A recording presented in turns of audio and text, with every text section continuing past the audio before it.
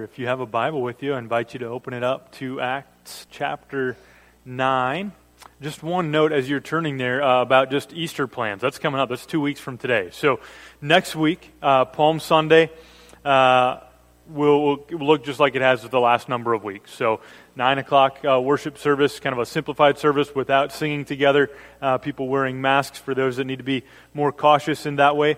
On Easter Sunday, it's going to look a little different though. So Easter Sunday, which is 2 weeks from today, we're going to have two worship services. We don't want to exclude anybody from being able to come and worship with the church on Sunday morning, on Easter Sunday. So we're going to have an 8:30 worship service. Okay, so no Sunday school that day. 8:30 worship service, and there we're going to ask that everybody wear a mask at that service, so that people that need to be in a situation where everybody's wearing a mask can come and join in full worship service that time. So we'll be doing singing and everything else. 8:30 on Easter morning. And then 10:15 will be a worship service much like this, like we've been having for the last number of weeks. Regular worship services with singing and everything, and masks optional for those that would want to do that. So that's two. So no Sunday school on that day, no Easter breakfast or anything like that. But we want to make primary what is primary, and that is gathering together to worship. And so 8:30 and 10:15 that will be happening on Easter Sunday. So, good to be together. I'm grateful that Nick and Jen did that video. Kirsten mentioned to me, man, I'm glad they didn't make us do that back in the day. I don't think video was invented yet. No, but I'm really glad that they did that. That gets you to get to know them. And it's made me reflect a little bit, as they're finishing up school and already been called to pastoral ministry and looking for First Church in which to pastor. It reminds me of our time. So my timeline was this. God saved me at the beginning of my college years and got a chance to grow during that until God called me to pastoral ministry right at the end of our time in college. And then I realized I was not prepared at all. I didn't go to college in order to be a pastor. Went to college in order to be a teacher, so I needed some training. So went from there then to 3 years of seminary, and then that's a picture of me graduating from seminary. And then I got to go from there to be a pastor in the first church that would be a pastor in. It was really so it was just Kirsten and I at that time. And we got to move from our apartment in the St. Paul area, which is where Nick and Jen are now, and we moved out to Yankton, South Dakota, where I would become the youth pastor at a church. We would buy our first home ever. We bought it without even Kirsten seeing it. We bought it, 3 bedrooms, 1 bath, ranch-style home, very cozy but very comfortable, a great place for us to live. And so we moved into that comfortable home. And I moved all my stuff into a comfortable office and got to work getting to know the staff and the people of the church, getting to know the students, forming relationships, teaching them the Word. And so really pretty kind of standard, I think, start to what the first years of living out my calling as a pastor would look like. God was in the midst, of course, of carrying out, and still is, of carrying out a much bigger plan. And it was good for us to realize that we were a small little part, small little family in a small little church in a small little state with only a few people, and God was at work doing a work there, just as He was already at work doing a work here and in so many other places around the world. Well, as we get to the book of Acts, we've seen that God had a plan, and Jesus made that clear to the disciples in Acts 1:8, right? That they would be filled with the Holy Spirit, empowered by the Spirit, and their job was to be His witnesses, starting there in Jerusalem, and then expanding to Judea and Samaria, and then to the ends of the earth. And so in the first 7 chapters, basically, we saw how God was fulfilling that work through His disciples in Jerusalem, right there in the first 7 chapters. But as the gospel, so the people got together, the people prayed, and God saved people as the gospel was proclaimed. But the other thing that was happening in chapters 1 through 7 is opposition began to rise. And it got to the point that by the time we get to the end of chapter 7, we see an execution taking place of a man who had the courage to stand up and tell the truth about Jesus. We're also introduced to a young man named Saul, who was very well educated, very religious, and very zealous and ambitious, and he was the one overseeing in some ways the execution of this young man named Stephen. But then we move on to chapter 8, and we see that, in fact, where it looks like, oh, this is going to be something that might stop God's plan from going forward, in fact, it was what propelled God's mission from taking place, as believers had to flee from Jerusalem and spread into Judea and Samaria, and guess what happens there? The believers gather together, they pray, they proclaim the gospel, and God saves people. Okay? So that's what's happening in chapter 8. And in chapter 9, we're introduced again to this man named Saul. We're getting a lot more information about him now, and we find that in chapter 9, at the early part of chapter 9, God saves him. God takes this man who once was bent on destroying the church. It tells us not only did he help oversee Stephen's execution, he would rip men and women out of their homes and commit them to prison. And just as the gospel was spreading to Judea and Samaria, so was the opposition. And so Saul recognized what he needed to do is he needed to kind of further his mission by stopping the spread of the gospel. So he got permission to go to Damascus and make sure the gospel didn't spread any further there. But it's on his way to Damascus that Saul has an encounter with Jesus. This is what we looked at 2 weeks ago. And in Saul's encounter with Jesus, the end result is that Saul is converted. He's given a new family, and he's given a new mission. This man who once made it his mission to ravage and tear apart the church is now going to be used by God as an instrument to build up the church, to be the one who would proclaim the name of Jesus to the ends of the earth. That's who Saul is now. So, that's what we looked at a couple of weeks ago.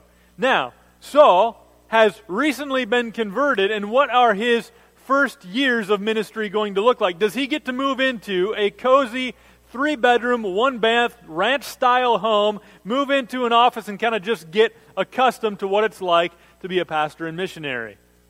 Let's read what the Word of God says in Acts chapter 9. Starting in the middle of verse 19, which is where we left off a couple of weeks ago, and going through verse 31. If you're able to, please stand and we'll read God's Word. Beginning in Acts 9, middle of verse 19 says this: For some days he was with the disciples at Damascus. And immediately he proclaimed Jesus in the synagogue, saying, He is the Son of God. And all who heard him were amazed and said, Is not this the man who made havoc in Jerusalem of those who called upon this name? And has he not come here for this purpose, to bring them bound before the chief priests? But Saul increased all the more in strength and confounded the Jews who lived in Damascus by proving that Jesus was the Christ. Now, when many days had passed, the Jews plotted to kill him, but their plot became known to Saul. They were watching the gates day and night in order to kill him. But his disciples took him by night and let him down through an opening in the wall, lowering him in a basket. And when he had come to Jerusalem, he attempted to join the disciples. And they were all afraid of him, for they did not believe that he was a disciple. But Barnabas took him and brought him to the apostles, and declared to them how on the road he had seen the Lord who spoke to him, and how at Damascus he had preached boldly in the name of Jesus. So he went in and out among them at Jerusalem, preaching boldly in the name of the Lord. And he spoke and disputed against the Hellenists, but they were seeking to kill him. And when the brothers learned this, they brought him down to Caesarea and sent him off to Tarsus. So the church throughout all Judea and Galilee and Samaria had peace, and was being built up, and walking in the fear of the Lord and in the comfort of the Holy Spirit, it multiplied. Let's pray. Oh, Father, thank you for your word. I'm so encouraged by that last verse, that progress report of work that you were doing there in the first century. A great work that Jesus said his disciples would do, and empowered by the Holy Spirit, they were doing it. And it's a work that I am so thankful has continued. As faithful followers of Jesus have proclaimed the good news, as people have prayed for the salvation of people that they love and even people they don't even know. And that you, God, have been faithful. There's nothing, no amount of opposition, no amount of persecution, no pandemic, nothing has ever been able to stop you from accomplishing your plan to build up and multiply your church throughout the globe for the sake of your name. And we are grateful today to be a small part of that work that you're doing. Pray that you be at work now by your Holy Spirit, helping us to delight in the work that you did then and that you continue to do now. In Jesus' name, amen. Go ahead and be seated. All right, verse 31. Tina or Chris, one of the two of them, I think Tina, read that memory verse here at the beginning of the worship service. A great one. It's one of those summary kind of progress report verses. We're going to talk more about that later, but we're going to look now at how the church got to that point. So, in your bulletin, there is a sermon notes life group guide that I'd encourage you to walk through. If you're in a life group, that guide is there to help you dig a bit deeper and to work on application of the word. And if you're not in a life group, you can use it anyway. So that's there for you. Outline is in there right now. And you're going to see that as you maybe heard this too. As I read through this passage, there's some things that kind of get repeated. Saul is mainly going to be in two different locations. And in both of those locations, here's what happens. Proclamation or preaching, suspicion, opposition, and support. Okay? Those things happen in both of those places where Paul is doing ministry. Now I say Paul, sometimes I say Saul, sometimes. That's the way they did it. Most of the time later in the book, Saul is going to be referred to as Paul, kind of his Greek name. But here, he's still being referred to as Saul. So if I say Paul, Saul, you know I'm talking about the same guy. Okay? So Acts chapter 9, verse 19, it begins with support. Verse 19, the last half of it just said this: for some days he was with the disciples at Damascus. You remember earlier in chapter 19, when Jesus told Ananias to go and to lay his hands on Saul, Ananias' response was, right? Like, I know that guy's history. Not sure that I want to, and Jesus convinced him. No, he is now a brother in Christ, right? And he has a new mission. Here's what he's going to do. And so, no doubt others there in Damascus had probably the same reaction as Ananias. I'm not so sure about this guy. But eventually they accept him, and so he spends time with the disciples there at Damascus. So it begins with support from the church. And he didn't have like 4 years of college and 3 years of seminary. He just gets right to work doing the work of proclaiming the gospel. So look at what it says there in verse 20. And immediately, it says, he didn't get his degree first, just immediately he proclaimed Jesus in the synagogue, saying, he is the Son of God. Now this is the kind of thing that he wanted to kill people for, right? This is the guy, his mission in coming to Damascus was, I'm going to find people that are saying that Jesus is the Son of God. I'm going to call them blasphemers. I'm going to arrest them and take them back to Jerusalem to stand before the chief priests. But now, he's there in Damascus, in the synagogues, and he's the one proclaiming that Jesus is the Son of God. God has done a transformational work in this man's life. Now, it says in verse 21, they were a little confused about this. All who heard him were amazed, it says actually, and said, is not this the man who made havoc in Jerusalem of those who called upon this name? And has he not come here for this purpose, to bring them bound before the chief priests? So there was general support, but there was also some suspicion, like, wait, hold on, isn't this the guy that we were supposed to be afraid of? And now he's there preaching and saying Jesus is the Son of God, and he keeps going. Verse 22. But Saul increased all the more in strength and confounded the Jews who lived in Damascus by proving that Jesus was the Christ. So more proclamation. Okay? He's there in the synagogues telling the truth to the Jewish people about Jesus, saying, and now think about this. Saul was uniquely gifted by God for this ministry because he had studied greatly. He was a Pharisee. He knew the Old Testament scriptures better than most Jewish people knew the Old Testament scriptures. And here he is using those very Old Testament scriptures to show them that this Christ you've been waiting for, this Messiah, this King, I know him. He's Jesus. Right? He's doing this. He's been uniquely gifted for this ministry. And they're confounded by it. Look at verse 23. When many days had passed, the Jews plotted to kill him. By God's grace, well, Luke doesn't say but by God's grace, but it is certainly by God's grace. But their plot became known to Saul. They were watching the gates day and night in order to kill him. So Paul seems to be having a fruitful ministry there, proclaiming Jesus is the Son of God, Jesus is the Christ, and people are believing that, but there's also not like opposition, not like somebody wrote a mean thing about him on social media. Not that kind of opposition. I'm talking like they wanted to kill him. Right? They were plotting to kill him, waiting for him at the gates day and night that they might kill him. And then we get another instance of support from the church in verse 25. Listen to this. But his disciples took him by night and let him down through an opening in the wall, lowering him in a basket. That's what support had to look like from the body of believers there. It wasn't like a give them a card and a check for Pastor Appreciation Month. It was, hey, we got to get you out of here or you're going to die. And so they find a spot in the wall where they can lower him in a basket, probably the kind of basket used to hold grain, and they lower him over the wall so that he can escape in the middle of the night. He had been there for some time. Now, Luke just tells us this. Luke is the narrator, of course, here, and he just says, where was it? In verse 22?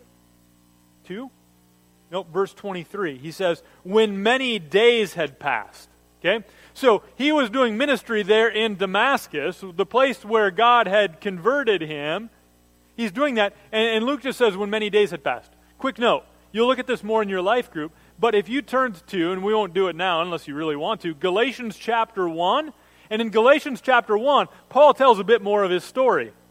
And we find out from Galatians chapter 1 that the period of time that Saul was there in Damascus and neighboring Arabia was 3 years. So just so we get kind of the timeline in our mind, he comes to Damascus and he spends 3 years there until this plot comes about to kill him and he needs to escape to Jerusalem. Okay? So he's been there for 3 years. And again, they're not doing, like remember when Pastor Stan left, we did a little kind of appreciation thing. Right? But he's about to leave and they're not like having a pitch-in dinner and ordering a DQ ice cream cake. Right? That's not what they're doing. They're putting him in a basket and getting him out of town so he doesn't die. Right? So, where's he going to go? Well, he's going to go to kind of where the heart of the church still is, the city of Jerusalem. That's where the apostles have remained. And Paul is going to go there to join them. Certainly, when he gets there, they will welcome him with a Dairy Queen ice cream cake. Correct? Verse 26. And when he had come to Jerusalem, he attempted to join the disciples, and they were all afraid of him, for they did not believe that he was a disciple. Right? Their reaction is not welcome. Thank you for it's Right? So again, he's not greeted immediately with support, but with suspicion because of his history. How is this going to change, though? How are these suspicious people going to come around Paul and recognize that God has saved him and uniquely called him to ministry, and we don't need to be suspicious of him, we need to support him? How are they going to get there? Well, God's going to use one courageous man named Barnabas. Look at the next verse.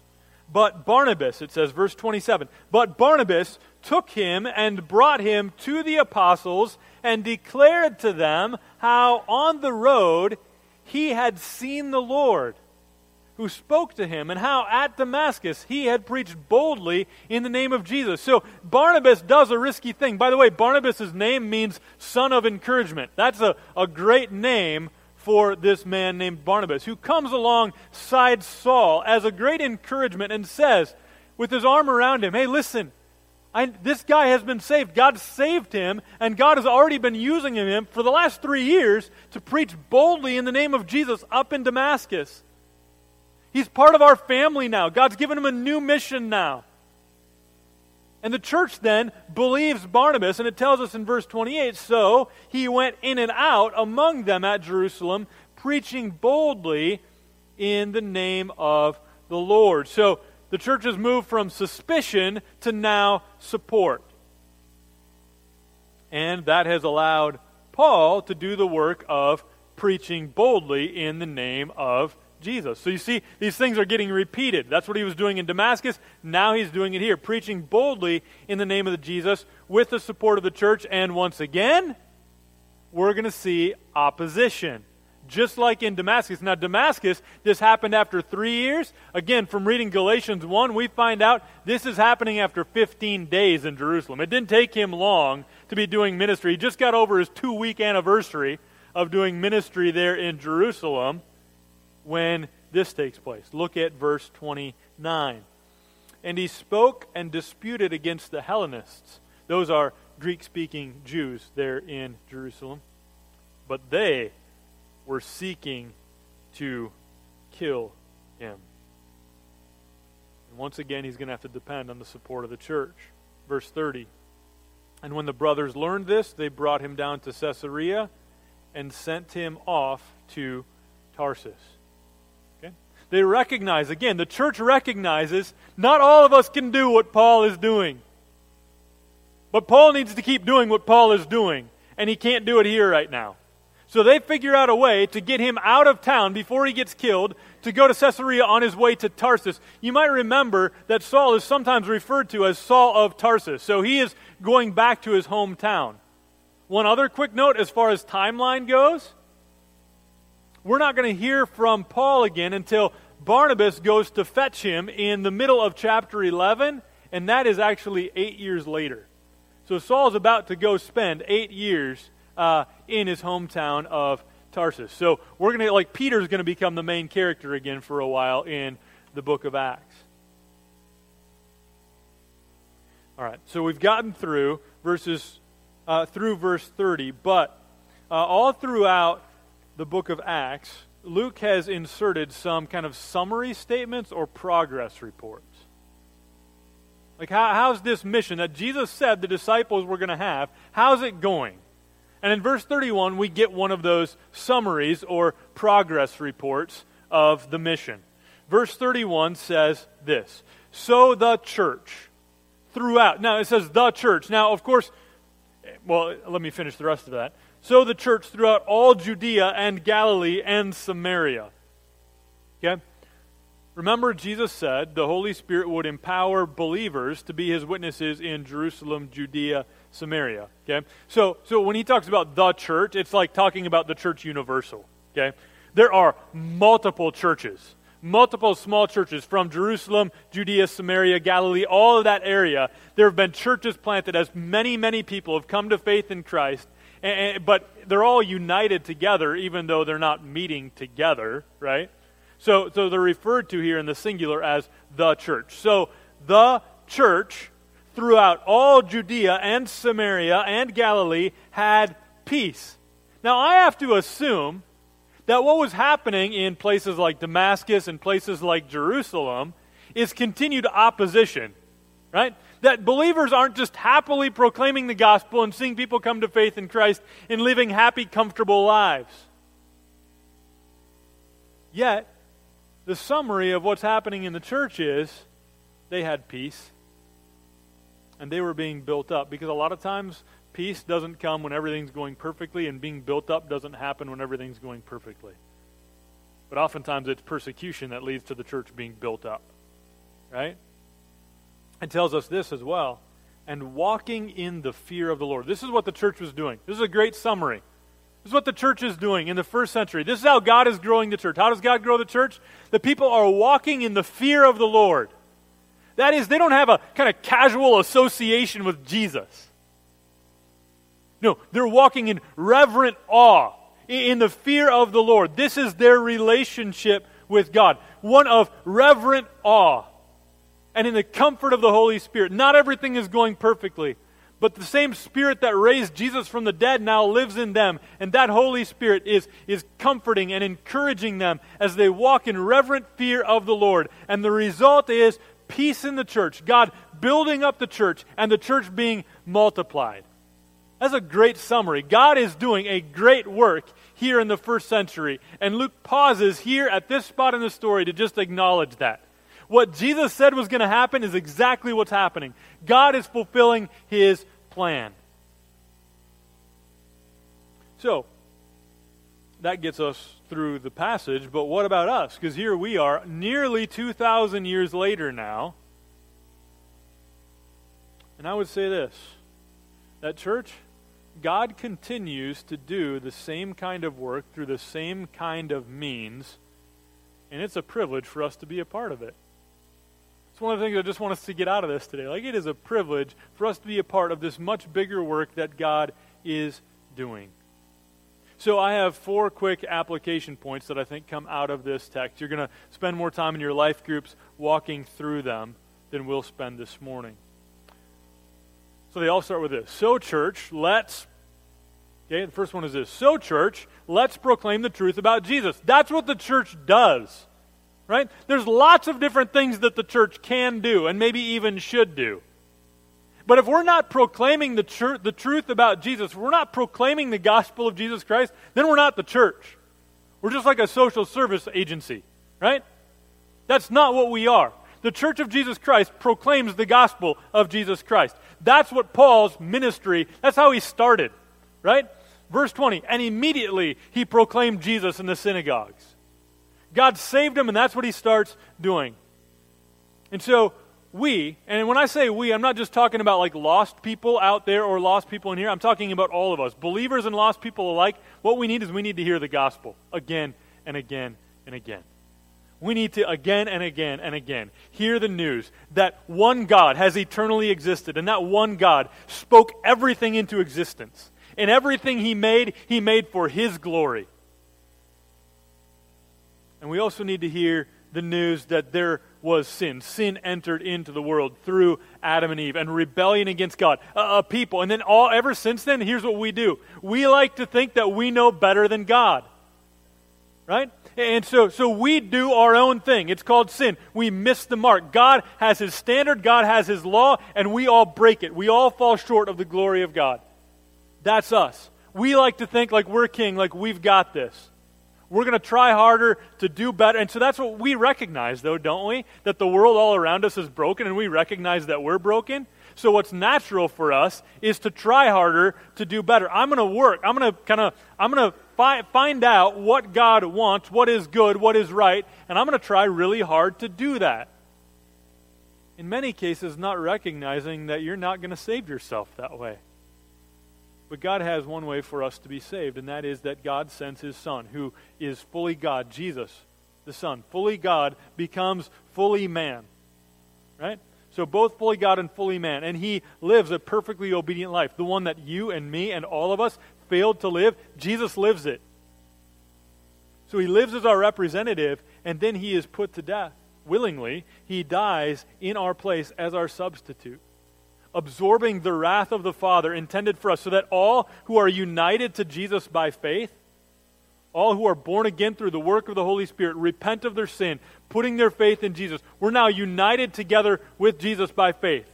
In His life, death, burial, resurrection, we now have new life in Christ. That same Spirit that raised Him from the dead now living in us, that we might daily fight against sin and live on mission with a new family and a new purpose, a new mission that God gives us to do together, that the gospel of Jesus Christ might spread to the ends of the earth. So, church, let's proclaim the truth about Jesus. That's what the church does. Number 2, let's expect opposition. Let's expect opposition. You know, in Acts chapter 9 here, when Jesus was telling Ananias what the new mission for Saul would be, do you remember what He also told him? This is in Acts chapter 9, verse... Anybody see it? Because I don't. There we go. Okay, verse 16. verse 16, he says, let's read verse 15. But the Lord said to him, Go, for he, this is Saul, is a chosen instrument of mine to carry my name before the Gentiles and kings and the children of Israel, for I will show him how much he must suffer for the sake of my name. Okay? I think that was probably the expectation of all of the disciples because Jesus told them that. Flip back in your Bible really quick to Matthew chapter 10. Matthew chapter 10, Jesus is sending out his disciples, and here's what he says to them in Matthew chapter 10, verse 21. Matthew 10:21, brother will deliver brother over to death, and the father his child, and children will rise against parents and have them put to death, and you will be hated by all for my name's sake. But the one who endures to the end will be saved. That's what Jesus told his disciples. Hey, follow me. Guess what happens? Everybody's going to hate you. Oh yeah, where do I sign up? Right? That's what he told his disciples to expect. And I don't think it should be we've kind of gotten to a spot, especially in our nation, we've had kind of favored status for some time. Not only freedom, but we've also generally, as Christians, kind of gotten used to having some position of power and influence and been respected by others, and our culture's changing. And so Christians, rather than being looked up to and respected by others, instead we're kind of seeing as like kind of narrow-minded and intolerant, and we don't have the kind of respect and power and influence we once had been accustomed to. Well, let's not be surprised. Let's not expect that we're owed that, right? We can't expect that I give my life to Jesus and then everything becomes peachy. More like I give my life to Jesus and everything gets a little more hairy, right? That's probably more what we should expect. That's what Jesus told his disciples to expect. So let's expect opposition. And number 3, so church, let's support those gifted and called to public proclamation ministry. Here's one danger as we go through the book of Acts. That you see kind of these like all-stars. Like Philip, like Paul, like Peter. You're like, okay, I don't get that. Like, that's not me. God hasn't called me to this like crowds gathered and then they stood up and proclaimed the gospel of Jesus. Right? Some of you, like, you think you're maybe off the hook because, well, I'm not like them. Like, I've not been called to, like, pastoral, mission, church planting, public proclamation ministry. And that's probably true. A number of you, most of you, have not been called to that kind of specific vocational ministry. But remember how in this passage, don't we see clearly that Paul really was called to this? He starts doing it right away. And it's recognized that he has a gifting for this. And what is the church's role here in this part of Acts chapter 9? The church's role is supporting and encouraging. I mean, they had to, find a way for him to keep doing his ministry. I could just say thank you. God has called me to a ministry of public proclamation. And you, church, have been very kind and helpful and supportive, not raising opposition, but supporting or suspicion, at least publicly, and supporting me so that I can do that ministry of public proclamation. And we do that with a number of others. Last week, when I was away, Rich Turcha was here. For many years, our church has acknowledged, listen, God hasn't called me to move to Europe. God hasn't called me to take a couple years to get my PhD in Illinois so that I can better raise up more church planters to plant churches all throughout. God hasn't called all of us to that. But one of the opportunities that we have when Rich comes back with us is that we can be a personal encouragement like a Barnabas to him. We also have the opportunity to, on a regular basis, be praying for them and reaching out to them. I just talked to Terry Peterson this week, who just wrote a letter of encouragement to our missions partner, Mandy Roger. There are ways that we can support those who are gifted and called to ministry in ways and to people that God has not called us. Or, it looks like with our associate pastor candidate who's coming. We acknowledge most of you, like the only thing you really know about him is a couple things that we've mentioned and a 3-minute introduction video. And then we're going to have another introduction video and a little sheet of paper, right? And then we're going to ask the church, let's vote. So members of the church will vote whether or not we call him as our associate pastor.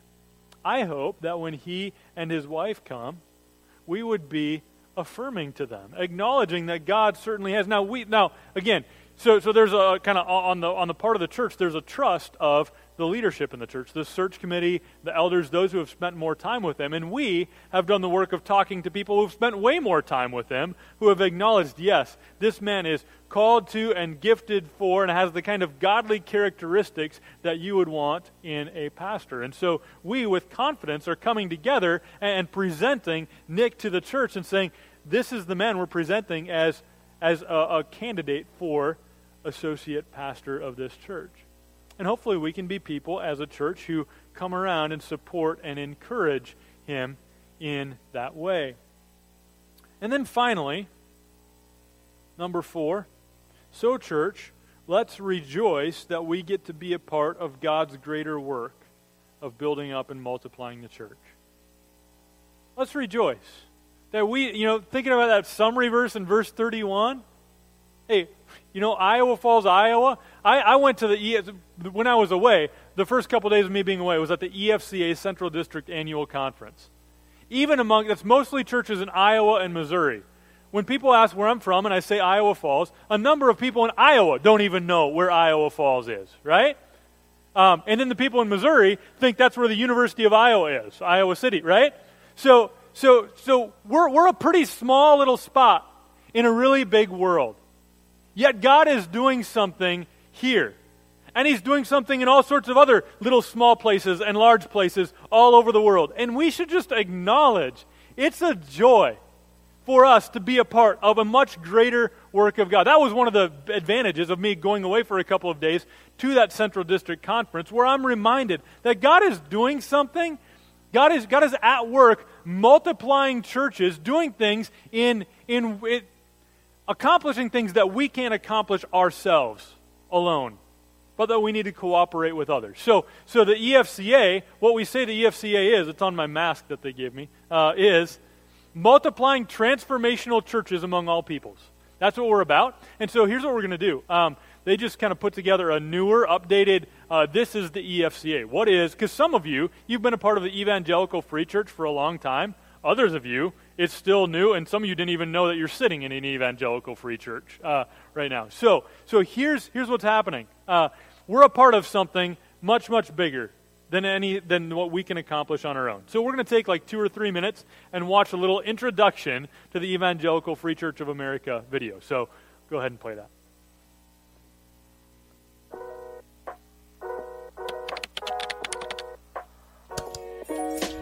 The EFCA, or Evangelical Free Church of America, is a family of self-governing churches united around the same core beliefs.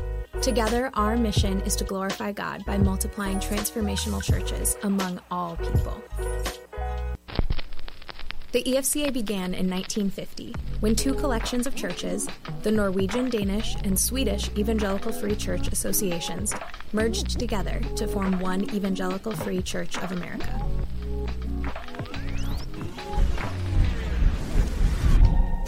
Today, there are more than 1,600 EFCA congregations across the United States, and they come in all shapes, sizes, and locations, from small towns and suburban neighborhoods to major metropolitan areas. Our churches are supported by 17 regional districts that provide resources, expertise, and networking for local pastors and leadership. Those districts are then supported and resourced by the EFCA National Office in Minneapolis.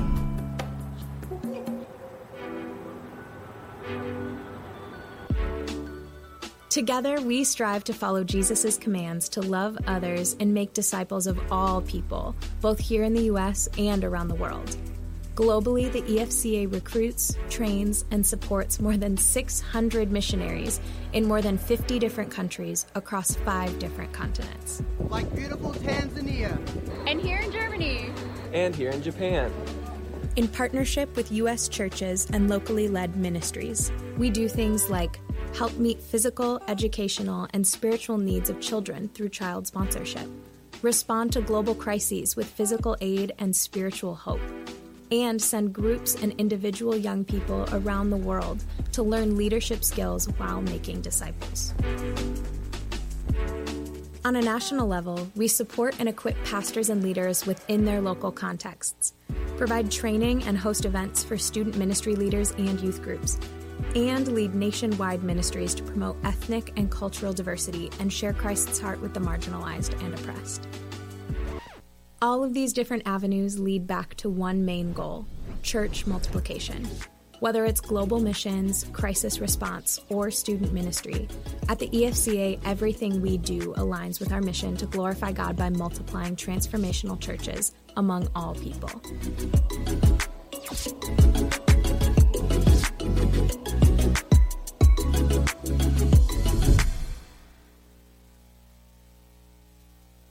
So it is good to be a part of something much bigger. I mentioned even that. So we're a part of, one of 1,600 some churches that are a part of the Evangelical Free Church of America, and even most people within the state of Iowa, if you mention Evangelical Free Church, that's a denomination that's hardly known. But I love that a whole bunch of kind of unknown places and unknown people and unknown churches and unknown denominations around the world are working together to accomplish what God has said He's going to accomplish, that the gospel would go forward, right? To people of every nation, language, people, tribe, tongue, all peoples, getting to hear the gospel of Jesus Christ, that they might repent of their sin and put their faith in Jesus. And so it's good for us to do that. It's good for us to see. That's one of the things we get to see here in the book of Acts, that this is happening. Jesus said it was going to happen, and it happens even in the face of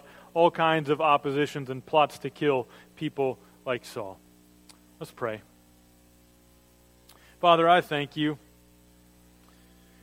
that you are at work for your glory, multiplying transformational churches among all peoples, and I thank you that we get to be a part of that.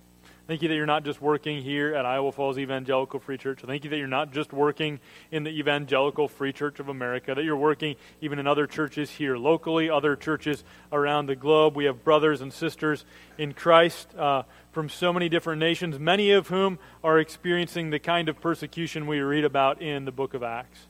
And God, I just pray that as you are always faithful, and that your plan will always be worked out, that we as your people would have a deep level of trust in you, and that we would prayerfully be engaged in your mission, that we would be people who support those gifted and called to public proclamation ministry, that we would expect opposition, but God, especially that we would never stop proclaiming the good news that Jesus is Lord.